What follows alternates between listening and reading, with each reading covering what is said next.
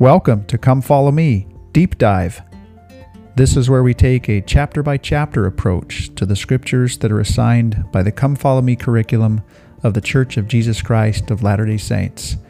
My name is Barry Hillam, and I hope that this podcast will be a benefit to you.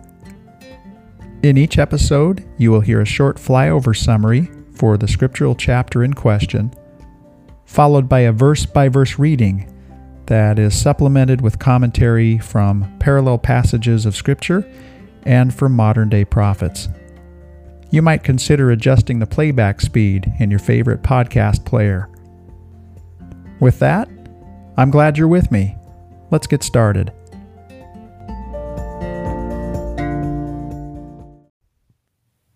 Alma, chapter 19. Well, we came to a very surprising outcome at the end of the previous chapter in Alma chapter 18. We were pleased to see the way in which Lamoni responded to Ammon's teachings at the end of this chapter.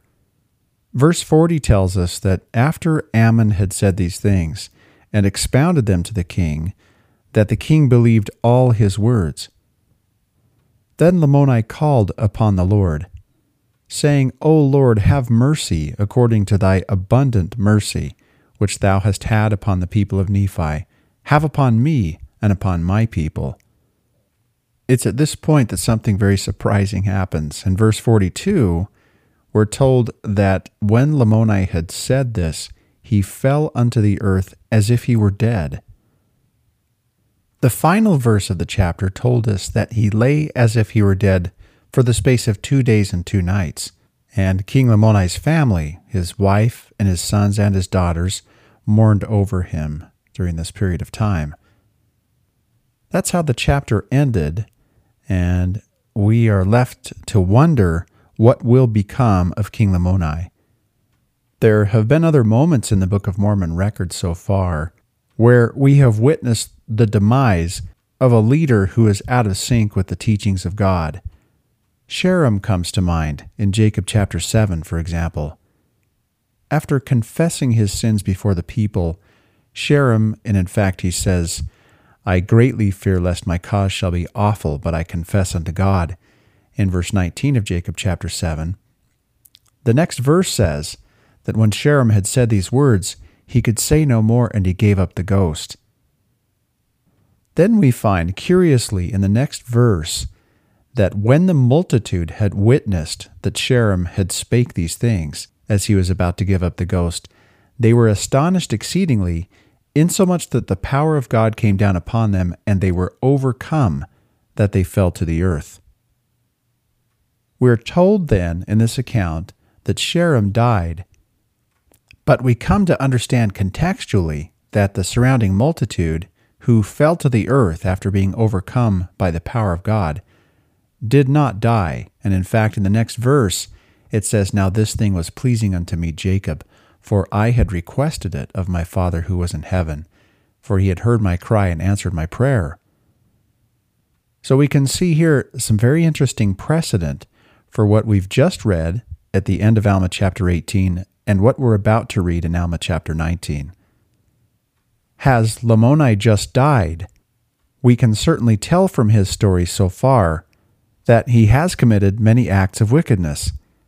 So has he just died like Sherem did in Jacob chapter 7? Or is something else happening as what happened to the surrounding multitude in Jacob chapter 7? Well, we know the answer really before we move into Alma chapter 19, because the final 2 verses of chapter 18 told us that he fell upon the earth as if he were dead, and then his servants carried him in unto his wife and laid him upon a bed, and he lay as if he were dead. So we know that something else is happening here with King Lamoni, and sure enough, as we turn the page now and move into Alma chapter 19, this is confirmed. We learn for certain that King Lamoni is not truly dead through the perspective of his wife, the queen. She finally consulted with Ammon on the matter, who will tell her in verse 8 that King Lamoni, quote, is not dead, but he sleepeth in God, and on the morrow he shall rise again, therefore bury him not.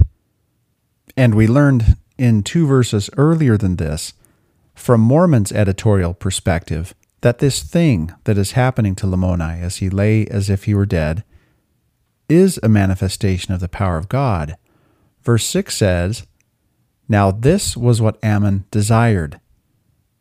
Remember how earlier we had just read that this was the thing that Jacob desired. Now continuing in this verse, "For he knew," meaning Ammon knew, "that King Lamoni was under the power of God. He knew that the dark veil of unbelief was being cast away from his mind, and the light which did light up his mind, which was the light of the glory of God, which was a marvelous light of his goodness.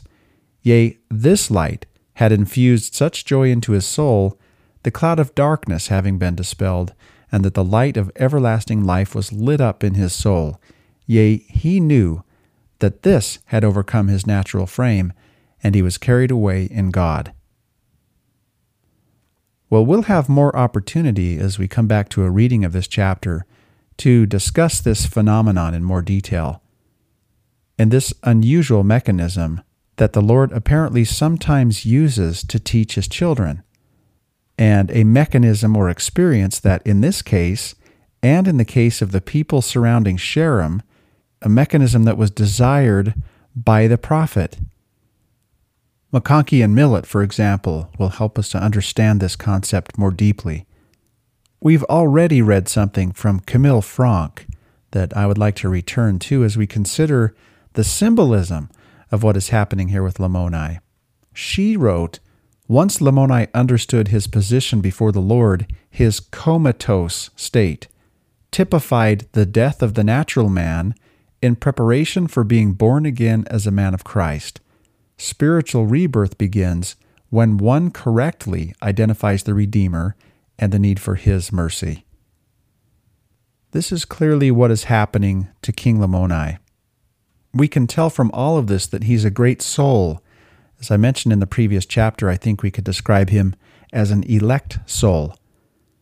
King Lamoni had a believing disposition, and as we're about to discover in this chapter, the spiritual floodgates are about to open for him and his family and his followers.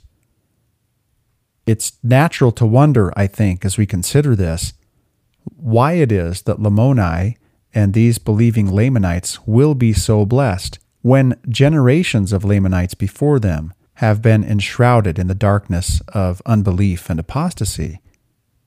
Perhaps Alma provided the best explanation for this as he preached to the people in Ammonihah in Alma chapter 13, verse 4, and he discussed the differential in belief that existed even in premortality, saying that some in this realm, quote, "have been called to this holy calling on account of their faith, while others would reject the Spirit of God on account of the hardness of their hearts and blindness of their minds, while if it had not been for this, they might have had as great privilege as their brethren."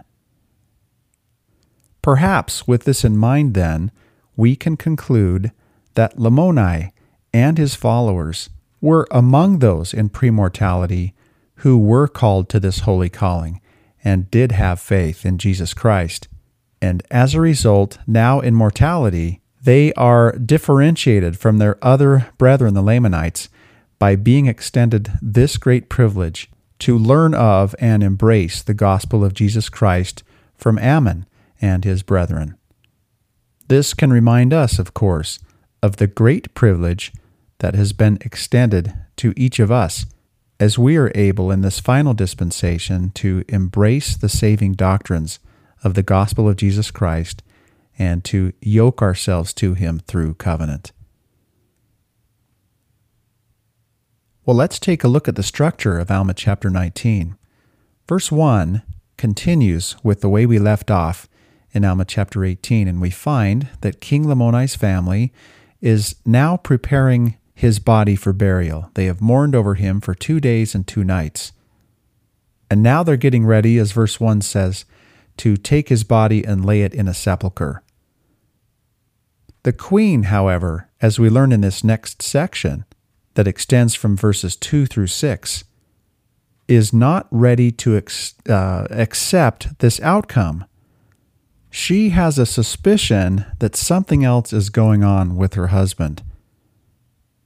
And it is in this moment, I think, that we're getting a glimmer of her believing disposition as well. We're starting to wonder if she too has this elect nature about her. And perhaps like Lamoni, she too is a premortal covenant keeper who is about to be brought to a remembrance of the saving doctrine of Jesus Christ. So in her suspicion that something else is going on, she calls for Ammon. She expresses this idea to Ammon that the king's body is not truly ready for burial, because to her he doth not stink, as verse 5 says. Then we come to the verse that we just read a moment ago, verse 6, that says this is indeed what Ammon desired. And then Mormon explains what is actually happening to Lamoni, to us as readers. Then we return to the perspective of the queen in verses 7 through 11, and we see a dialogue that takes place here between the queen and Ammon. Ammon explains that Lamoni is only sleeping, and asks her if she believest thou this. And she said unto him, I believe that it shall be according as thou hast said. This is such a great display of faith on the queen's part that Ammon says there has not been such great faith among all the people of the Nephites. With this greater understanding, the queen, as it says in verse 11, watched over the bed of her husband from that time even until the time on the morrow, which Ammon had appointed that he should arise. Then we find in verses 12 through 14 that King Lamoni does arise. When he does so, he speaks. And in verse 12 says, Blessed be the name of God, and blessed art thou. And that second expression seems to be directed to his wife, the queen. Lamoni then speaks messianically, and at that point, he falls to the earth again, and he seems to do so in the way that he did at the end of the previous chapter in Alma chapter 18. This time, as we will see in verses 13 and 14, the queen and Ammon fall to the earth with King Lamoni as though they are dead. From this point, as we move into verse 15, we see something like a domino effect among King Lamoni's servants, who have seen all of this play out after going to the waters of Sebus with Ammon. They too fall to the earth, as it says in verse 16, and this notably is after they had called upon the name of the Lord in their might, and then all of these servants fell to the earth. Then we read of one exception, who is Abish. Abish is described at the end of verse 16, and then we see what she does in verses 17 and 18. In her zeal and in her hope that the people who are subject to King Lamoni could be impressed by what they're seeing and ultimately be converted, she summons many people, as we'll read in these verses, and then brings them to the scene. This, unfortunately, as we'll discover in verses 19 through 24, is the source of a lot of contention and trouble. It actually culminates in one Lamanite who comes upon the scene, and we find that he is the brother of one of those Lamanites who was killed by Ammon at the waters of Sebus. Specifically, we discover in verse 22, in fact, that it's the brother of the Lamanite who had been slain with the sword of Ammon. And we might remember that Ammon slew 6 with his sling, and then slew the leader of those Lamanites with the sword. And so this would have been the brother of that leader. This brother attempts to raise his sword and do likewise to Ammon.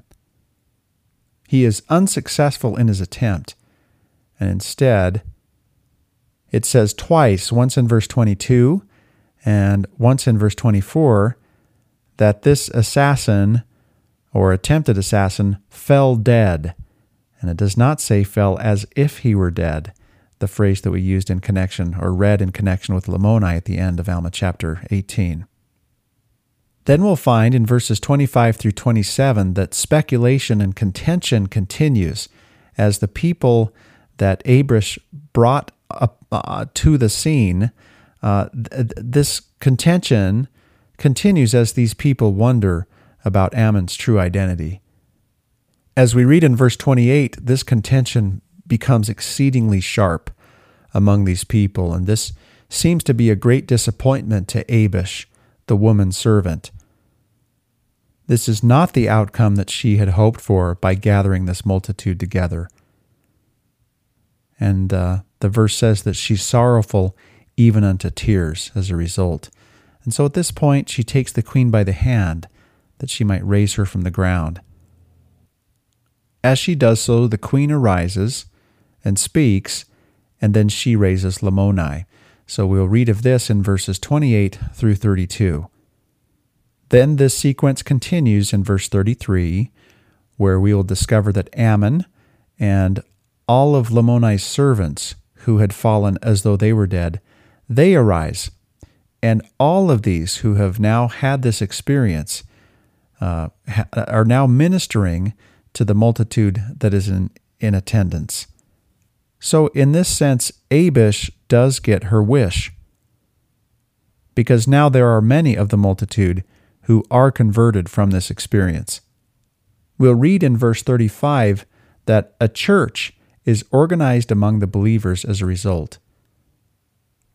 This is an exciting outcome, and while we know that in the land of Nephi a church was established sometime earlier by Alma and his over 400 followers, this seems to be the first time that the church is actually organized and is to be found among any Lamanites for many hundreds of years, extending back, in fact, to the time before the great split in 2 Nephi chapter 5, when Laman, Lemuel, Ishmael, and their families did have access to the priesthood covenants through Lehi and Nephi.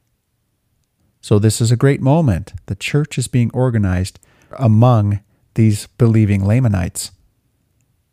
So just as it were, we're having this thought, Mormon confirms our thoughts in the final verse of this chapter, saying, yes, we see that his arm is extended to all people who will repent and believe on his name.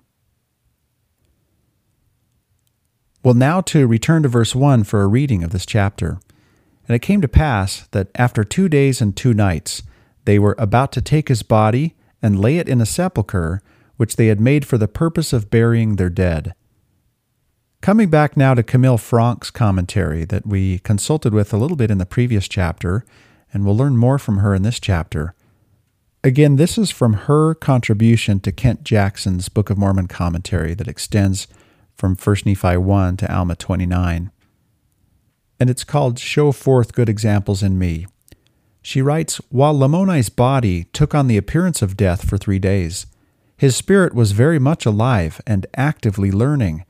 Parallel ordeals of the same length of time are found throughout Scripture. Alma the Younger was unable to speak or move during the 3 days of his spiritual awakening. We read about that in Mosiah chapter 27. Paul received his sight after being blind 3 days. Christ used Jonah's 3 days' experience in the belly of a great fish to teach his death and resurrection to the Pharisees. Each of these incidents points to the death and resurrection of the Messiah, whose body was in the tomb for 3 days while his spirit was in the spirit world. But one major difference separates the Savior from those who typify him. The sinless Christ was the teacher during his 3 days' experience, whereas Lamoni, Alma, and Paul were students, being taught the principles of salvation and experiencing the pains of repentance. Christ's 3 days were not painful, nor were they days of darkness, because he is the light that shineth in darkness, the very light of the world. So as Frank says that these people who have had this experience, Lamoni, Alma, and Paul, were taught the principles of salvation and that they experienced the pains of repentance during this experience that she earlier describes as a semi-comatose state where these people's spirits were still very much active. She draws from Alma's description of this experience to Helaman in Alma chapter 36 to fully understand how it was that they were experiencing the pains of repentance. So, of course, we have that to look forward to in Alma chapter 36. So now verse 2, as the queen sends for Ammon and asks him to come to see Lamoni, because again, she has the idea that perhaps burying Lamoni is not the direction that this is actually going in, that his body does not need to be taken to a sepulchre. So verse 2, now the queen having heard of the fame of Ammon, therefore she sent and desired that he should come in unto her. And it came to pass that Ammon did as he was commanded, and went in unto the queen, and desired to know what she would that he should do. And she said unto him, The servants of my husband made it known unto me that thou art a prophet of a holy God, and that thou hast power to do many mighty works in his name. We're going to learn in a few verses, in fact, that these servants do have a believing disposition, so they are playing an important role here too, and they must have the suspicion, particularly those servants who joined Alma at the waters of Sebus. They must have the suspicion that this is not going to end in death for Lamoni as well. Then verse 5, Therefore, if this is the case, I would that ye should go in and see my husband, for he has been laid upon his bed for the space of 2 days and 2 nights, and some say that he is not dead, but others say that he is dead, and that he stinketh, and that he ought to be placed in the sepulchre. But as for myself, to me he doth not stink. This, of course, is an expression of faith, and also undoubtedly an expression of hope. Could it possibly be that King Lamoni is not dead? We're reminded in this verse then that there are many present who don't think that he is dead, and the queen is among them. Marion D. Hanks once wrote this of the queen's language when she says, To me he doth not stink.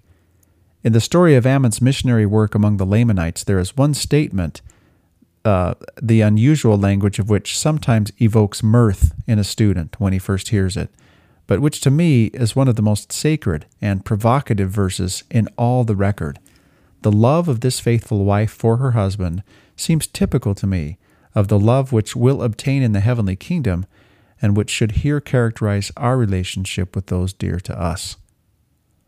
Now that Ammon has heard this expression of hope from the queen, we read this in verse 6. Now this was what Ammon desired, for he knew that King Lamoni was under the power of God. He knew that the dark veil of unbelief was being cast away from his mind, and the light which did light up his mind, which was the light of the glory of God, which was a marvelous light of his goodness, yea, this light had infused such joy into his soul, the cloud of darkness having been dispelled, and that the light of everlasting life was lit up in his soul, yea, he knew that this had overcome his natural frame, and he was carried away in God. Ogden and Skinner have written that verse 6 contains a succinct and powerful definition of true conversion, which involves dispelling darkness and being filled with light. We also learn that spiritual experiences, being carried away in God, can bring about a physically weakened condition. To study this interesting phenomenon, they say, examine the following series of scriptural passages. And here they refer to 1 Nephi chapter 1, verse 7, which of course talks about how Lehi cast himself upon his bed after having a heavenly vision. Then also 1 Nephi chapter 17, where Nephi becomes weak in his dealings with his brethren. In verse 47, he says, I am full of the Spirit of God insomuch that my frame has no strength. Jacob chapter 7, verse 21 is something that we referred to earlier, and this is when the multitude that is surrounding Sherem falls to the earth and they are overcome. Then Ogden and Skinner provide several other references as well. Alma chapter 27, Alma chapter 36, Moses chapter 1, so this happened to Moses, and to Daniel. It's recorded in Daniel chapter 8 and in Daniel chapter 10. Bruce R. McConkie has written this in his New Witness to the Articles of Faith. We have no better illustration of the full operation of the light of Christ upon an investigator of the gospel than what happened to King Lamoni. Thereafter, Lamoni was baptized and received the gift of the Holy Ghost. There is really no excuse for men to reject the gospel message.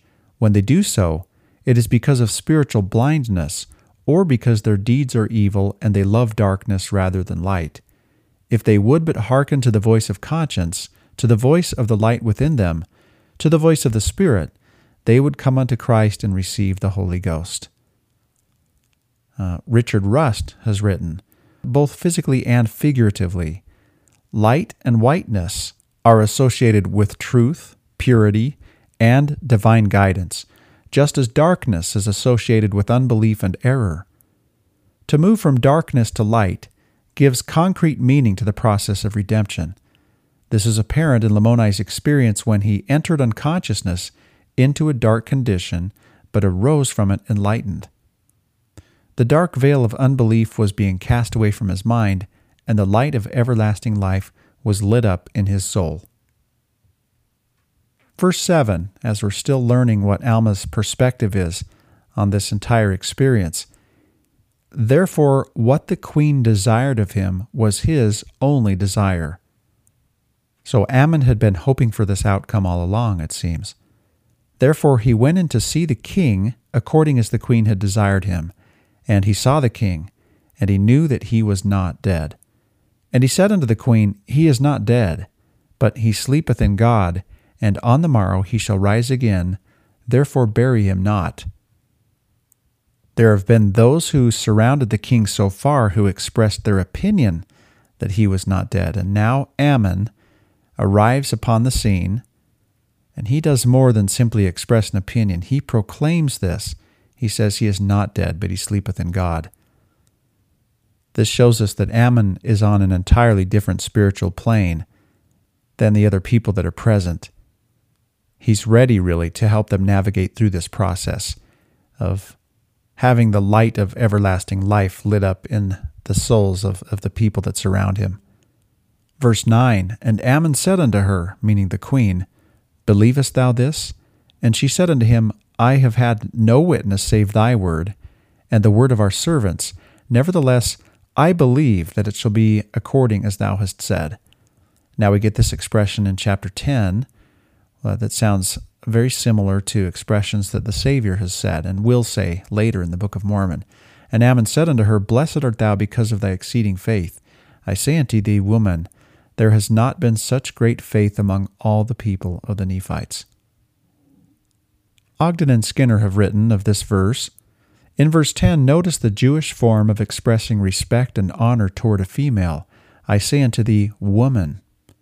Ammon prayed for the Spirit to touch the people, and it happened. Miracles are always involved in the conversion process. They include, in this case, a Lamanite woman had been converted through a remarkable vision of her father. A missionary could not be killed. A queen spoke words not understood by others. Hearts had been changed. Of course, this is forecasting what we're about to read in this chapter. And many had seen and talked with angels. Which of these miracles was the greatest? Incidentally, this Lamanite woman, Abish, is one of only 4 women mentioned by name in the Book of Mormon.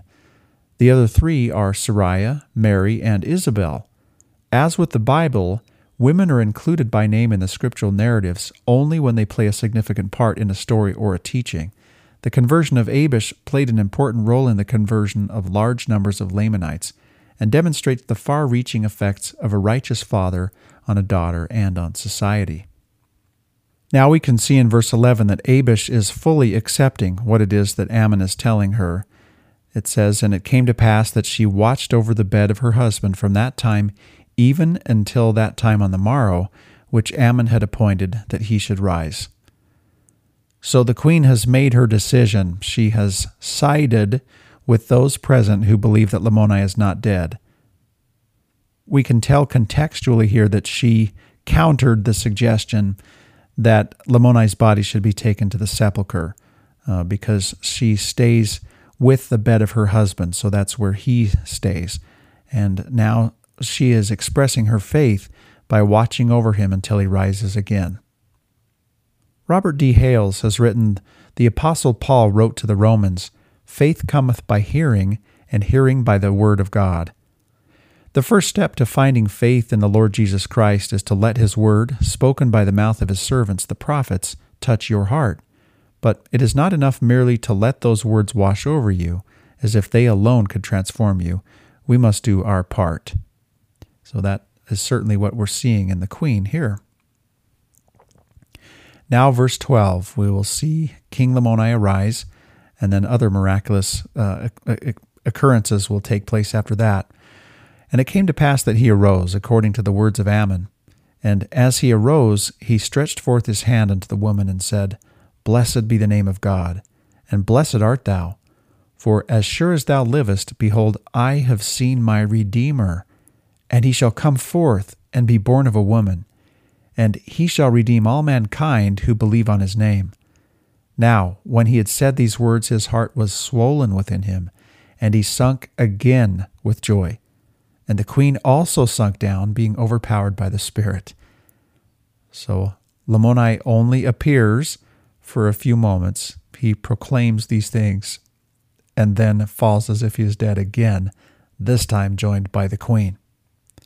Now Ammon, seeing the Spirit of the Lord poured out according to his prayers upon the Lamanites, his brethren, who had been the cause of so much mourning among the Nephites, or among all the people of God because of their iniquities and their traditions, he fell upon his knees and began to pour out his soul in prayer and thanksgiving to God for what he had done for his brethren. And he was also overpowered with joy, and thus they all three had sunk to the earth. We can see from this that Ammon is not only overcome because of the conversion of these two specific people, but it's also the significance of the fact that this son of King Laman himself, Lamoni, is apparently the first among the Nephites, or among the Lamanites, in many, many generations to be converted to the gospel of Jesus Christ. Now, with that said, we will read of an individual exception here in just a moment. But now in verse 15, we'll find that King Lamoni's servants go in this same direction. Now when the servants of the king had seen that they had fallen, they also began to cry unto God, for the fear of the Lord had come upon them also.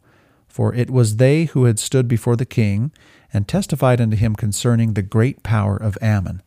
So remember that they were quick to conclude that Ammon was the Great Spirit, these particular servants. So they were attuned to that idea, and these are undoubtedly the same servants who have been defending the idea over the last 2 days that Lamoni is sleeping, that he's not actually dead. They also have this idea, as does the queen.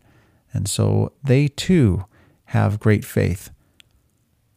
Verse 16, And it came to pass that they did call upon the name of the Lord, these servants, in their might, even until they had all fallen to the earth, save it were one of the Lamanitish women, whose name was Abish.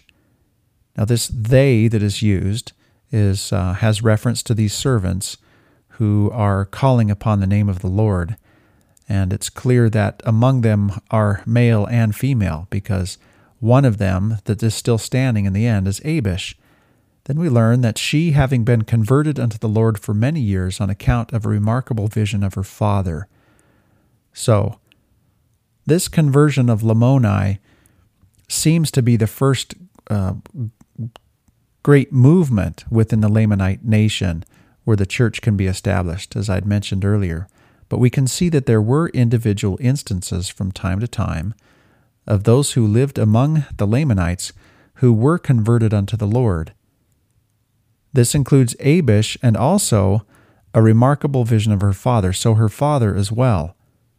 I think we can guess here that even though Abish and her father were converted unto the Lord, which is the verbiage that's used here in verse 16, that they nevertheless did not have access to the church. This tells us something very significant, I think it is safe to say, about those who could be living today in lands where they do not have access to the church, but who are still, to the extent that it is possible, converted unto the Lord.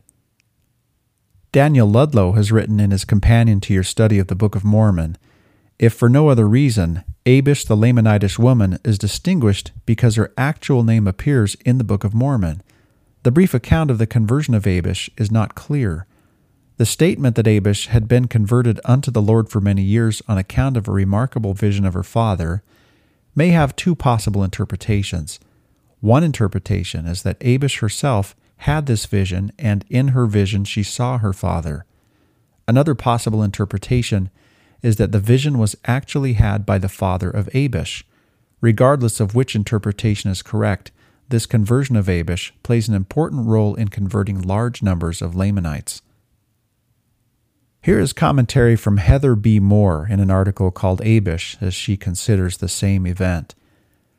Although we read nothing more about Abish from this point onward, the events that included Abish's courageous actions from a turning point in the Book of Mormon, a vital transformation in the history of her people, her one-voice role in conjunction with the missionary work of Ammon played a critical part in thousands of Lamanites' lives as they were brought to the knowledge of the Lord. As a Lamanite servant, she was the one who gathered her people to the king's house so they could witness the conversion of their king and queen. Through her actions, a large crowd of Lamanites was taught by the king, the queen, Ammon, and the servants, and was eventually converted. We'll read all of this in a moment. The courageous actions of a common servant, someone like many of those who had come to see what the commotion was all about, combined with the testimonies of others, changed many lives in ways that can be measured only in eternity.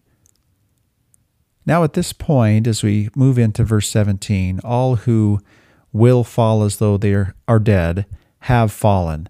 It is again Lamoni, his wife the queen, Ammon, and many servants. This will provide us with our final opportunity to consider this comatose or the semi-comatose state, as Camille Franck put it, or the way in which these people have fallen as though they were dead. And McConkie and Millett will comment on this as they have in the previous chapter and use the word trance in an interesting way. The story of Ammon and Lamoni affirms religious trances as a legitimate revelatory device. Lamoni, as already noted, came forth from his trance, testifying that he had seen the Redeemer and then prophesied relative to the Savior's birth and the necessity of all mankind believing on his name. The testimony of his servants was that while they were in this state of physical insensibility, angels instructed them in the principles of salvation and their obligation to live righteously. Indeed, they experienced a change of heart and no longer had a desire to do evil. Such is the state in which the power of God overcomes the natural frame and one is carried away in God. Yet, the trance, like all other spiritual experiences, is subject to counterfeiting. Such counterfeits were common, for instance, to the frontier camp meetings of the United States. The trance might be likened to another medium of revelation, namely that of the gift of tongues, which was also commonly mimicked at the camp meetings and in many other settings. None would question tongues as a legitimate gift of heaven, and likewise there is no question that the gift of tongues has been and is often counterfeited. Though a trance is not sufficient proof of true religion, it certainly does not militate against it, as the Bible, both Old and New Testaments, and the Book of Mormon attest. It is of interest that the false prophet Shemaiah wrote to the priest Zephaniah, charging him to keep the temple a house of order by putting the mad prophets in prison and in stocks. His reference to mad prophets is understood to have been directed to those prophets who claimed authority through some ecstasy or trance. His purpose in so doing was to have the prophet Jeremiah imprisoned, it being well known that Jeremiah made claim to such experiences. And that comes out of Jeremiah chapter 29, verses 26 through 27. The test of the legitimacy of the religious trance, like that of tongues, is the efficacy of its purpose. Its genuineness must be ascertained by the same standards that determine the verity of revelation in all other forms. That is, by the asking of such questions as, does it teach faith in Christ, repentance, sacrifice, obedience to the laws and ordinances of the gospel, and loyalty to the Lord's current and constituted church and his anointed servants? Now we'll see in verse 17 what it is that Abish does in this situation. She clearly desires a certain outcome that does not come about right away, but ultimately it does. verse 17, thus having been converted to the Lord, and never having made it known.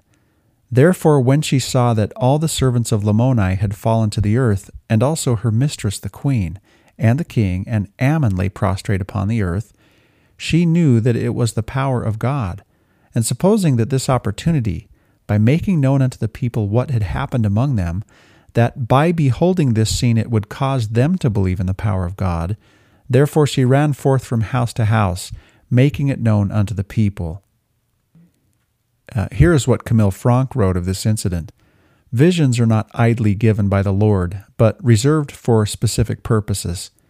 One of the Lord's purposes for visions is preparing men for salvation. The case of Abish cannot be seen as an exception, for she was prepared to help her people come to a knowledge of salvation. When she witnessed the condition of the king's court, she recognized the power of God and knew what she must do. Her testimony as a Lamanite strengthened the testimony of Ammon, a Nephite foreigner, and satisfied the law of witnesses. Verse 18, and they, meaning the people, began to assemble themselves together unto the house of the king. And there came a multitude, and to their astonishment they beheld the king, and the queen, and their servants prostrate upon the earth, and they all lay there as though they were dead. And they also saw Ammon, and behold, he was a Nephite. Verse 19, and now the people began to murmur among themselves, some saying that it was a great evil that had come upon them, or upon the king and his house, because he had suffered that the Nephite should remain in the land. But others rebuked them, saying, the king hath brought this evil upon his house, because he slew his servants who had had their flocks scattered at the waters of Sebus. So it seems that King Lamoni's tendency to do this with his servants was widely known, and there are some who felt that this would be an appropriate consequence for his acts. That is insightful, I think, and suggests perhaps that those who are saying this are more given to matters of conscience than the other Lamanites who are present, and are more susceptible to being converted through the efforts of Abish. They continue with this line of reasoning in verse 21 by saying, and they were also rebuked by those men who had stood at the waters of Sebus and scattered the flocks which belonged to the king. For they were angry with Ammon because of the number which he had slain of their brethren at the waters of Sebus while defending the flocks of the king. So this is really surprising and fascinating, and something we talked about a couple chapters back, to discover that those marauders who were at the waters of Sebus are now among the multitude that is gathered around the bodies or the persons of Lamoni, the queen, Ammon, and these servants who are laying as though they are dead. They are holding to the opinion that what they are seeing is retribution for Lamoni's actions, and of course Ammon's actions in slaying these marauders. In this sense, ironically, I think these godless people are acknowledging the divine. And again, I think it may show that they do have a tendency towards faith.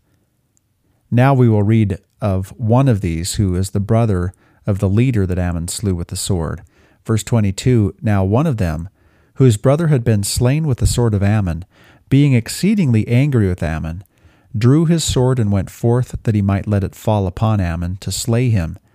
And as he lifted the sword to smite him, behold, he fell dead.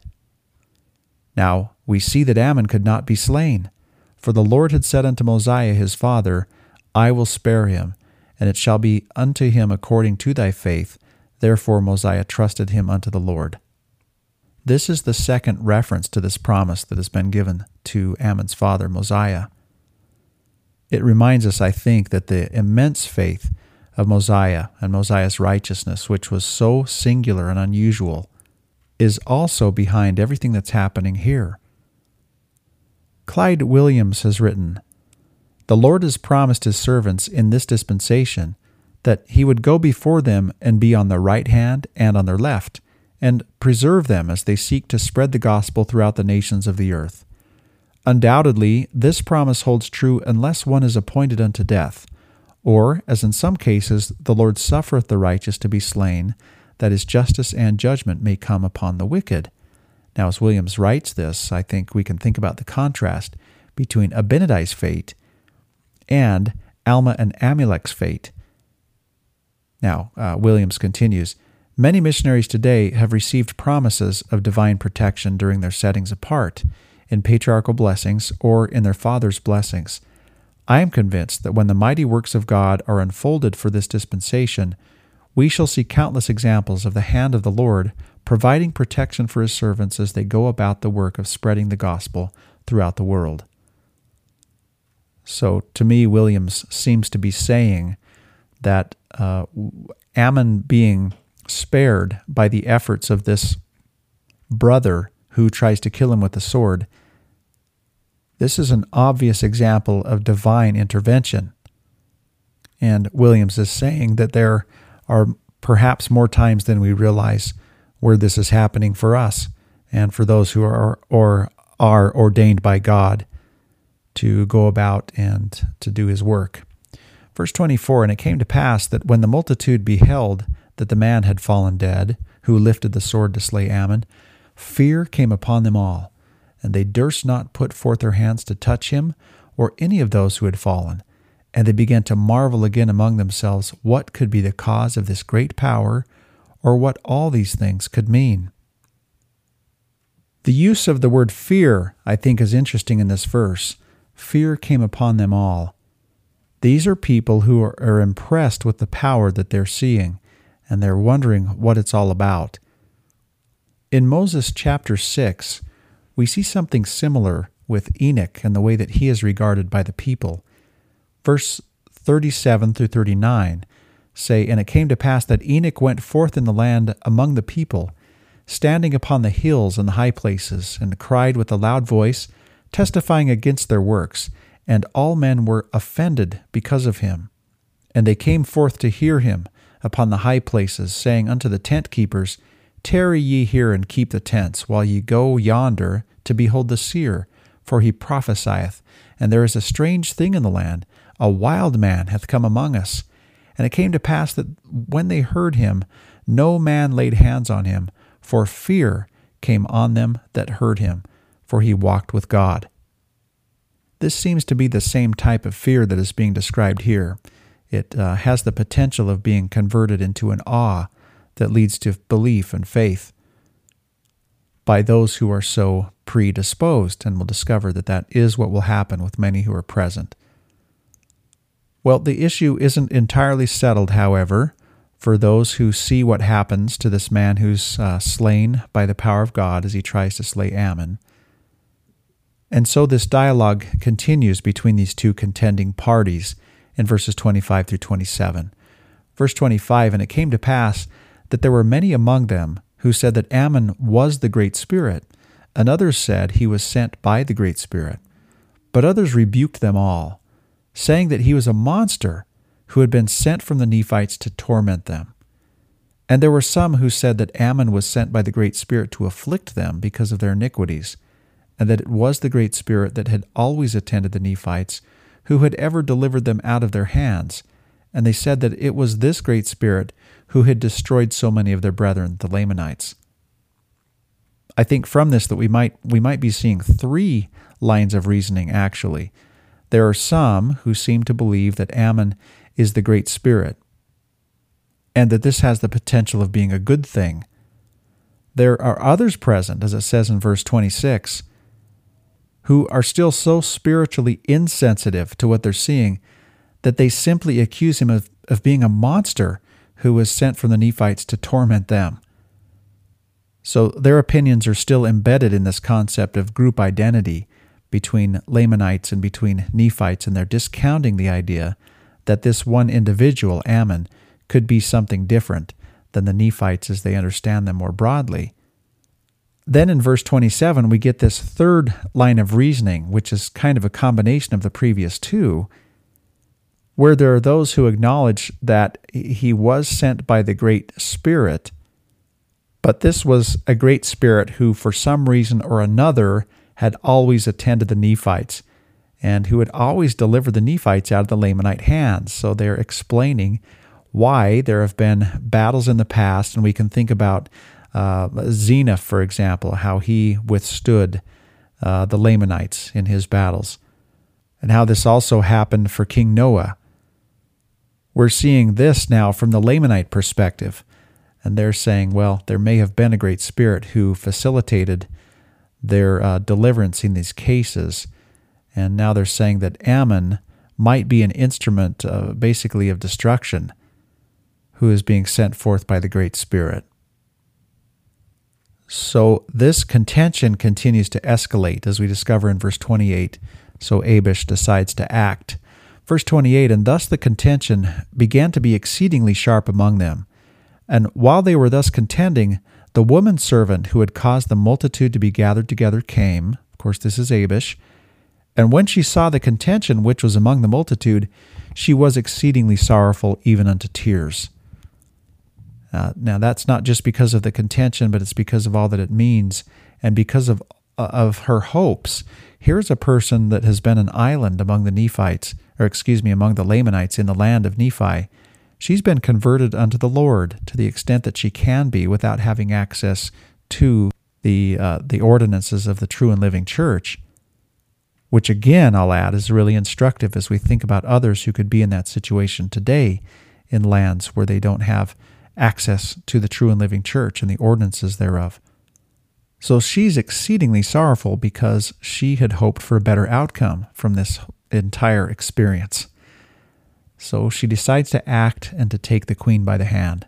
Verse 29, and it came to pass that she, Abish, went and took the queen by the hand, that perhaps she might raise her from the ground, and as soon as she touched her hand, she arose and stood upon her feet, and cried with a loud voice, saying, O blessed Jesus, who has saved me from an awful hell, O blessed God, have mercy on this people.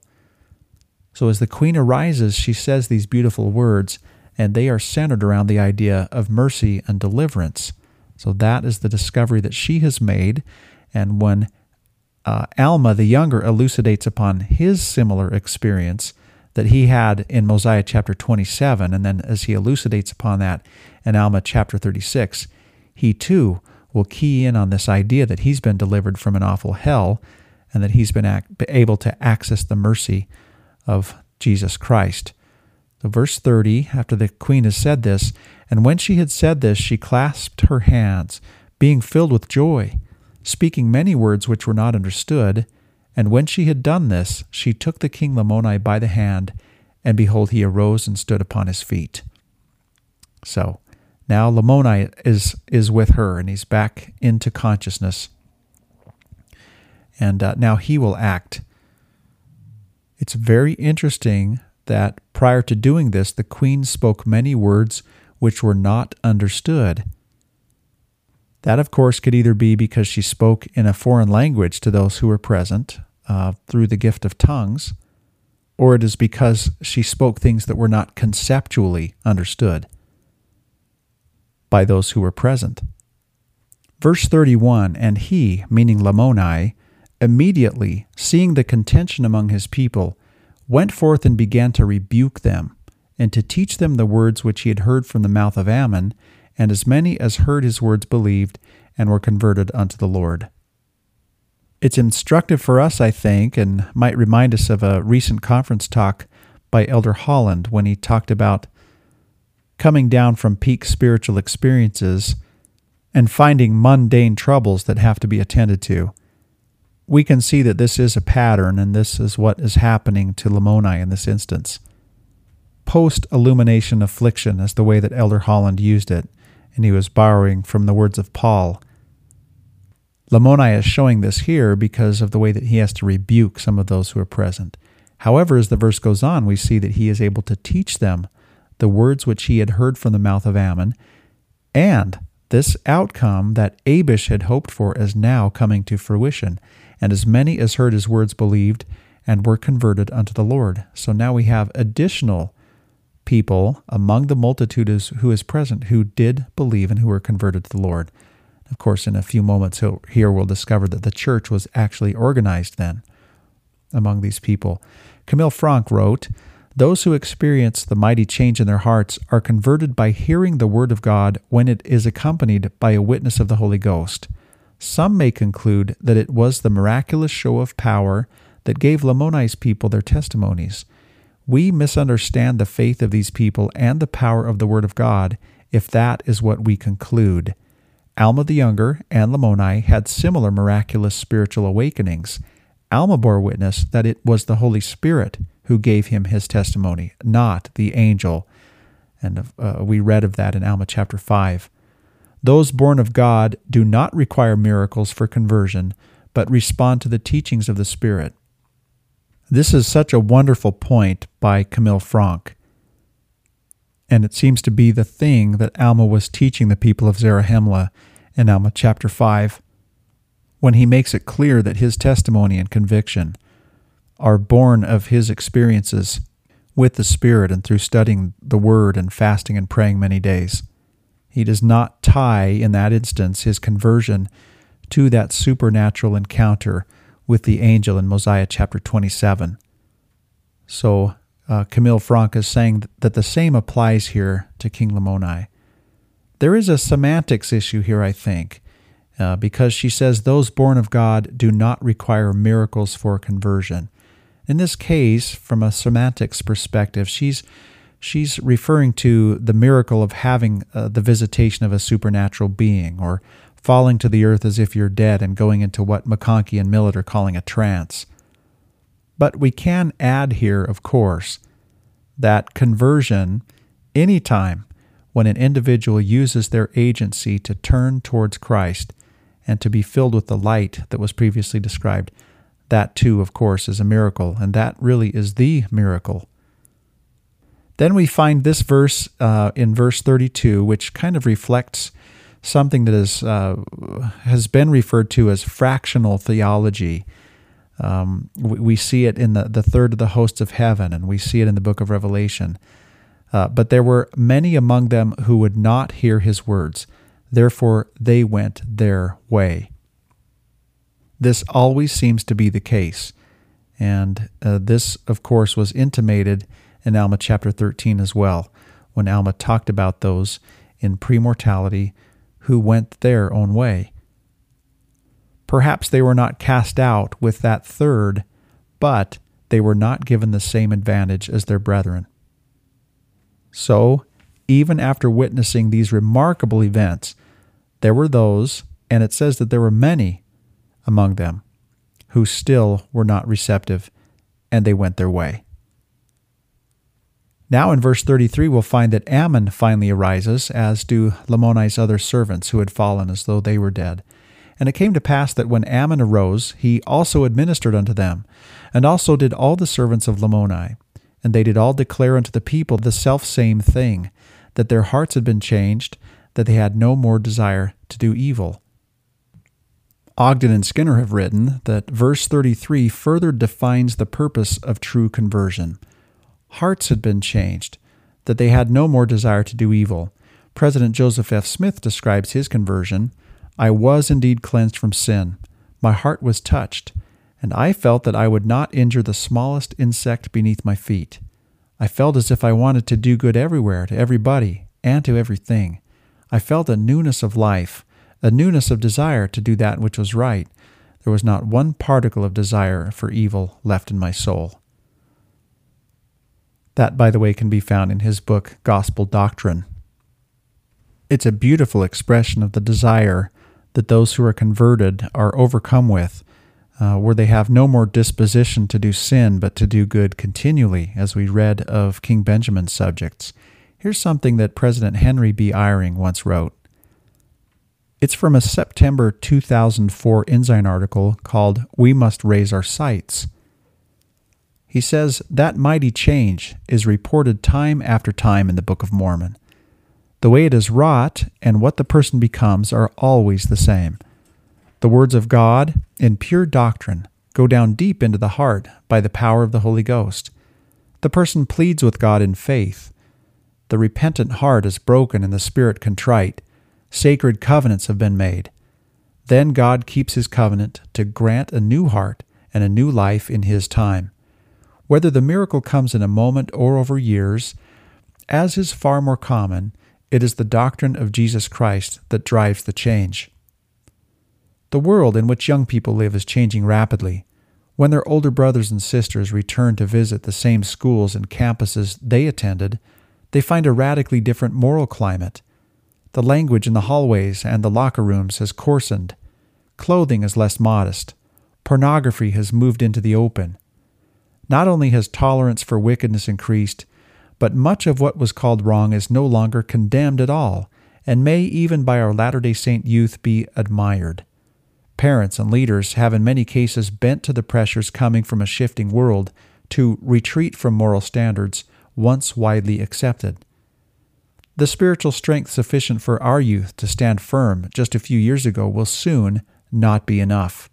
Many of them are remarkable in their spiritual maturity and in their faith, but even the best of them are sorely tested, and the testing will become more severe. Too many of our young people want the blessings of a mission and the temple, and yet fail to meet the qualifications to claim them. For many of our youth, next year is a long way away, and beyond a year looks like forever. To them, missions and the temple are far distant in some future time when the joys of youth have flown away. Those goals are distant enough that too many, far too many, say to themselves, well, I know I may have to repent someday, and I know that a mission and temple marriage will require big changes, but I can always take care of that when the time comes. I have a testimony. I know the scriptures. I know what it takes to repent. I'll see the bishop when it's time, and I'll make the changes later. I'm only young once. For now, I'll go with the flow. Well, the flow has become a flood, and soon will be a torrent. It will become a torrent of sounds and sights and sensations that invite temptation and offend the Spirit of God. Swimming back upstream to purity against the tides of the world was never easy. It is getting harder and may soon be frighteningly difficult. The pure gospel of Jesus Christ must go down into the hearts of young people by the power of the Holy Ghost. It will not be enough for them to have had a spiritual witness of the truth and to want good things later. It will not be enough for them to hope for some future cleansing and strengthening. Our aim must be for them to become truly converted to the restored gospel of Jesus Christ while they are young. Then they will have gained a strength from what they are, not only from what they know. They will become disciples of Christ. They will be His spiritual children who always remember Him with gratitude and in faith. They will then have the Holy Ghost as a constant companion. Their hearts will be turned outward, concerned for the temporal and spiritual welfare of others. They will walk humbly. They will feel cleansed, and they will look on evil with abhorrence. Again, that's from President Henry B. Eyring, from an Ensign article in 2004 called We Must Raise Our Sights. Remarkable example, I think, of a modern-day prophet. So once again, we've seen in verse 32 that there were some who did not hear his words and they went their way, but that there were others who did declare unto the people the self-same thing, meaning these servants, as they ministered to the people, they declared the self-same thing as Lamoni and Ammon, that their hearts had been changed and they had no more desire to do evil. So verse 34, and behold, many did declare unto the people that they had seen angels and had conversed with them, and thus they had told them things of God and of His righteousness. So now Abish is seeing this play out, and she is now seeing that the multitude that she has gathered, while some went their own way, some have stayed, and they are receptive to these people who have fallen as though they were dead. And they're being told by these people that they had seen angels and conversed with them. So she is seeing the outcome that she so fervently desired. And now in verses 35 and 36, Abish will see yet something else that she has undoubtedly, fervently desired. A church is organized among the believers. And it came to pass that there were many that did believe in their words, and as many as did believe were baptized. And they became a righteous people, and they did establish a church among them. So we can see here, just as we saw in Alma's ministry, as it began in Alma chapter 4, and he went to Zarahemla, then he went to Gideon, then to Melech, then to Ammonihah. And of course, we can guess that he went to other places as well, since he was headed south to Manti when he ran into the sons of Mosiah. But in all of these instances, we find that it wasn't simply enough for Alma to teach the people these things. And in this case, it's not enough for Ammon to teach the people these things, but we know that in order to fully access the saving grace and the mercy and the merits of Christ, we must yoke ourselves to him through covenants that are mediated and administered by priesthood authority. That is what is implied when the church is organized. So that is what's happening here among these Lamanites. Here again is commentary from Camille Franck. Once they understand the gospel plan, converts know to whom they must turn for mercy and forgiveness.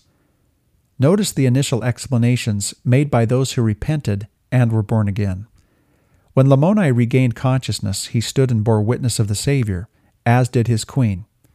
Many people have an intense desire to bear witness of Christ once they have experienced the blessings of his atonement. This witness may be given in words, but as has been illustrated in these chapters of the Book of Mormon, people witness Christ's reality frequently and powerfully by their lives. They take the Lord's request to heart, show forth good examples unto them in me, which is a phrase that comes from Alma chapter 17, verse 11. Show forth good examples unto them in me.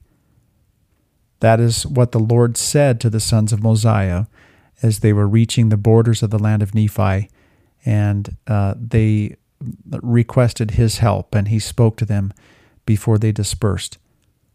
Now the final verse of this chapter, as we read all of this with wonder, and thus the work of the Lord did commence among the Lamanites. Thus the Lord did begin to pour out his Spirit upon them, and we see that his arm is extended to all people who will repent and believe on his name.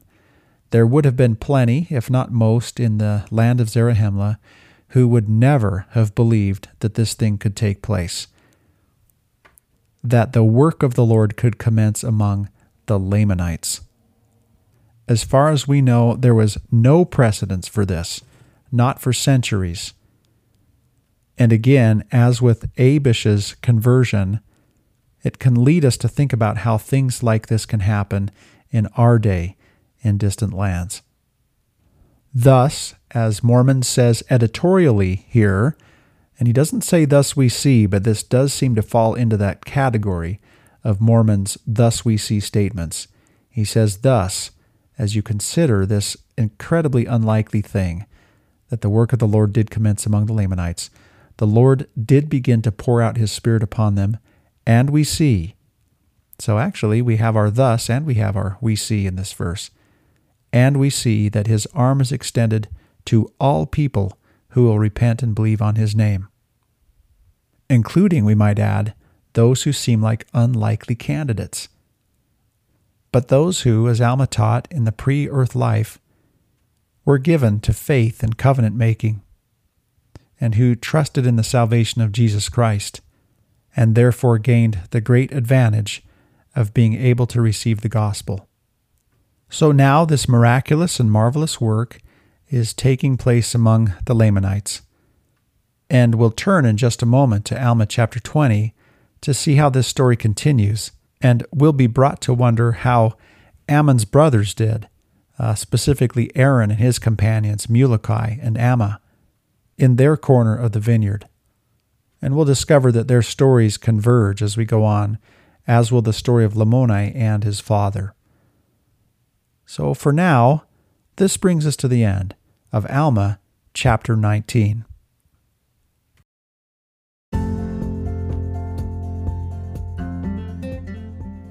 Thank you for listening to Come Follow Me Deep Dive. I want to acknowledge the resources that have helped me prepare this and previous episodes of this podcast. Grant Hardy's Reader's Edition of the Book of Mormon has helped me with the sectional divisions in these chapters. Kelly Ogden and Andrew Skinner's verse-by-verse commentary on the Book of Mormon has provided me with rich commentary.